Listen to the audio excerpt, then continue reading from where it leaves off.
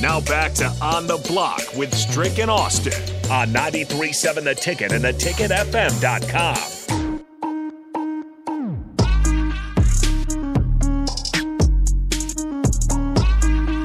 Catching you up on everything you missed in the NBA this weekend. Strick, I know you got lots of thoughts. Where do you want to start? What stood out to you most this NBA weekend? Well, let's start with the Nuggets and the Phoenix Suns. I was really intrigued with how well the Phoenix Suns has played, and to me, to be honest, I think Jokic is making an absolute statement. Listen, this is no discredit to Joel Embiid. Well done, great season. Worked his tail off. I'm not going to say he's not deserving. I think he was. I think the performance that Jokic put on against the Suns on the road, the efficiency in which he did it, high free throws and still made a high clip. Not his normal high rebound numbers, but freaking 11 assists as well. Just a phenomenal game. I think they did everything they needed to do to try to win. It was one of those things in which this is what they're going to have to do regularly. The Suns. This is Kevin Durant and Devin Booker. If they don't do this, they can't win. That's just being honest. I don't think if they don't have the kind of nights that they have for at least 2 of the next 3 games, the way that they played last night, also very efficient. Book 14-18. Whew. Yeah, let's be real about it. Whew. Very, very efficient as well, with 12 assists also on top of that. KD was very efficient as well, but at 44 minutes, is that sustainable that KD can continue to play that high of a clip of minutes as well? At his age, you got to figure that into the equation as well. But both of them going for 36. I don't think if they don't do that in the next 2 or 3 games, they don't win, especially without Chris Paul. Absolutely. Well, that's the other thing. Are they better off without Chris Paul? I know he's the point guard. I know that's his nickname, but it looks like he's not as good a spot-up shooter as some of the guys coming off their bench, and he's an injury risk. You never know how long you're going to have them. So at least now with him out, Strick, they can game plan by saying, hey, we don't have Chris Paul. What that does is it puts the ball in Devin Booker's hands more. Yeah, and facts. Right now that's a good thing. Nobody in NBA history, Strick, over any 9-game stretch, regular season or postseason, has put up the scoring, rebounding, assist, and shooting numbers that Devin Booker has. Which, again, you can kind of cherry-pick that, so that's fine. But you mentioned 36 points. What stands out to me, Strick, is the 12 assists that he had. Yes. Because when you're scoring, you're getting over 30. I'm sure you get in a zone. You feel like, okay, this is my night. I'm in everything they're giving me. Talk about what it means that Devin Booker had 12 assists, not 2 assists, in a game like that. Well, he's normally a downhill scorer. Mid-range is sick, obviously off the 3. Mm-hmm. Games that are similar to him are like Klay Thompson. Him and Klay Thompson have a little bit, but he has a little bit more trick in his bag. Mm-hmm. That's really the only difference as far as their perimeter games. Now, that's part of the scouting report that I venture to say that excuse me, that Denver didn't account for. I would venture to say that him dropping those many dimes was not what they were expecting out of Book. So they're going to have to go back to the drawing board and and figure out how they're going to rotate and cover. And that's really all the NBA playoffs is all about what adjustments are you going to make from game to game to the next, and who's going to continue to show up when those adjustments are made, and are you going to be able to overcome them? Now, they don't have an answer for Jokic. No. This is a lot different. I think if they get past, I'd say the matchup between a Lakers Golden State. A Lakers and Denver. That's a tough matchup. AD is a tough matchup for him, both offensively and defensively. But on the other side, Golden State, they don't really have an answer for him at all. Nope. You see they're already struggling with AD. And we're going to get into that as well. But I think matchups is what makes playoff victories happen. And right now, I'm impressed. I'm impressed by what Phoenix was able to do. I thought that they were out of it, and I thought Denver would have clipped them in one of those games. Someone, I'm not going to say who, has been saying Suns in 7. I'm not going to say who. I'm just going to leave it out there that someone at this station has been saying Suns in 7. You. Okay, you said that, so I didn't have to. But yeah, to your point, KD and Booker, the first duo in NBA postseason history to record 35, 5, and 5 in consecutive playoff games each. Yeah. That's nuts. That's insane. I'm going to ask you this question, Strick, after I give you my answer. Right now, Devin Booker is playing like a superstar. I held off on saying that because I didn't buy the efficiency. You thought it was fraudulent. I didn't know if he was a good enough passer. I didn't know if he could carry a team the way that he really has. But right now, Devin Booker is playing like a superstar, and that's why I asked you about those 12 assists. Because you see guys that can heat up for 50. We know Devin Booker can do that. But he looks like he's in that zone right now, where he's letting the game come to him and exerting superstar impact. Because if he was just a gunner, there's no way he has 12 assists. He's reading the game. He's in the flow of the game, helping the team win while still getting his. That's superstar stuff. Yeah, it looks easy for him right now. Like there's nothing they can do to speed him up. He just looks like he's just playing very comfortable. He's been there now before. He's had his moment where he fell flat on his face. When it counted, when they needed him, he wasn't that. And so I can understand how you came to that conclusion with regards to Book. He's definitely showing improving this year. I think the addition, the calmness that Durant can add to him helps. And they both. Here's the crazy thing about this dynamic: they both got something to prove. Like Durant has won championship, but he still feels he's got something to prove. And I think both of them having that edge could help to propel them. But Denver's going to be a tough one to clip, especially now you got to go back to the Mile High, still 2 more times, and get it done. So we're going to see how that pans out. Last note on that series: Denver's bench in yesterday's game, a 5-point loss. Jeff Green -16, Bruce Brown -11, Christian Brown -10. Which is surprising because usually they have a pretty good bench. Usually, yeah. If the bench isn't going to produce and the Suns are able to make up enough ground in those, non-starter minutes, that might be the key, is just those little stretches in that series. Yeah. Okay, staying out west, you mentioned Anthony Davis, how he's the key to that Lakers-Warriors series. Luckily for the Lakers, he's been good in the odd-numbered games. So if you get... so expect bad AD tonight. He'll be great in Game 5, right. And we'll see where things are at after that. What can you do if you're the Lakers to make him more consistent, or is that just who Anthony Davis is as a player? Well, what was good about him last night is the rebound numbers came back. He was just not active at all in the previous game. I don't think it's injury. He didn't go to the free throw line as much as he did. He was very active this game. Like, that's what you see. Now, can he do that, on those other occasions? Can it be sustainable? That's the key that you have to. Now, I'll tell you, the difference maker I know to be is AD in this series. In that game, it was D'Angelo Russell. Sure. He started off getting the first 11 points coming right out the block. That got them going. LeBron was non-existent. I don't think LeBron took a shot even till dang near some early part of the second quarter, and then still ends up with 21. And so it was D'Angelo Russell to me that kind of set the tone for what this game was going to be. Clay got off to a very rocky start. They didn't shoot the ball well at all. I mean, it was terrible. It was under 40%.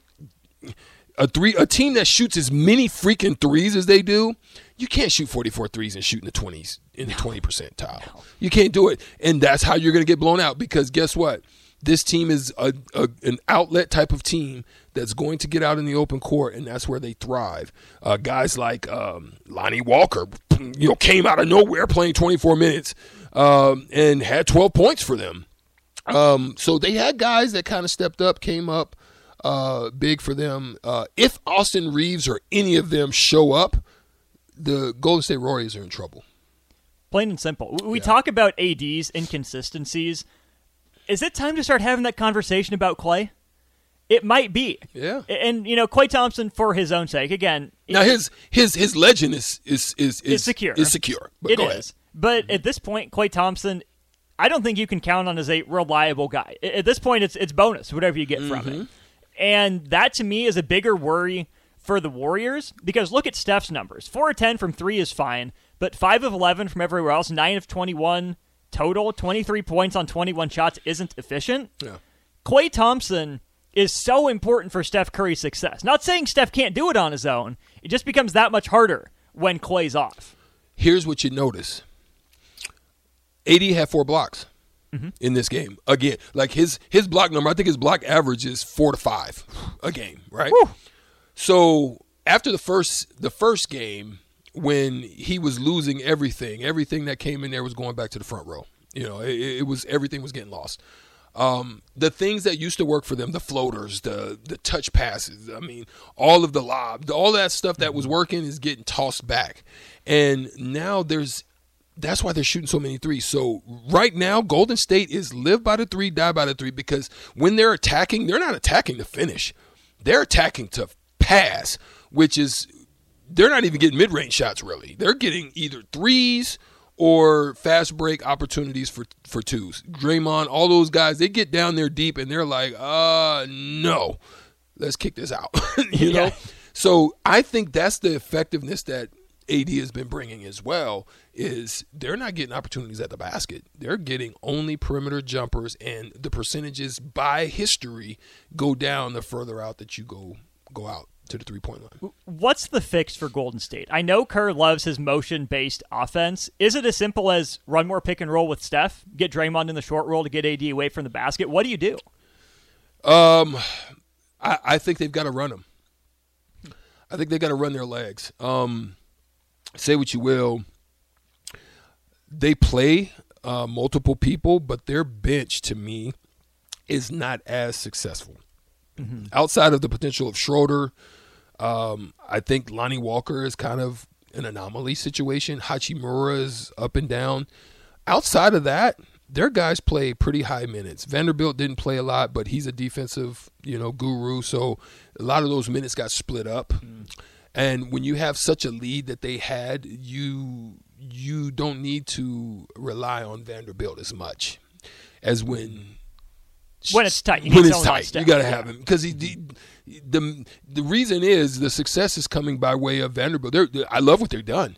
They put Vanderbilt on basically Steph Curry. They're like, we're giving you length. You're not going to be able to just get to where you want to, and I like it. So if they continue to do that, actually LeBron's playing a little bit of D too. I've been seeing it the last few days. I mean, he's been playing a little bit of D, and so that's what's helped him.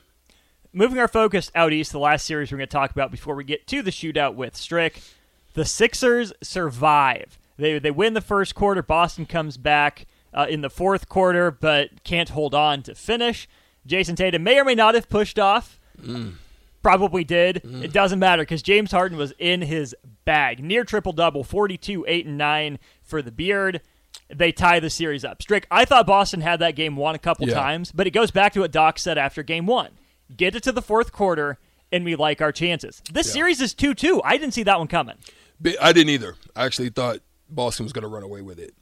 Big shot in the corner by James Harden. And what they found out is that we can both exist together for the success of this team. I thought they were dead to rights. Big shot by Marcus Smart. Just did it. Now, so that's one of the parts I wanted to talk about. Let's get technical right now. Let's get in real. The lab. We're in the lab. We're in the lab. We're in the lab on this one. Here's the thing that happened in that situation. We're always taught late game clock. We're down. Anytime we're down anywhere from 2 to 3 points, the goal is always to go early. Meaning you want to be attacking anywhere from the 9 to 14 cent mark or 14 second mark, right? Okay. Because you want to be able to get a shot, potential rebound.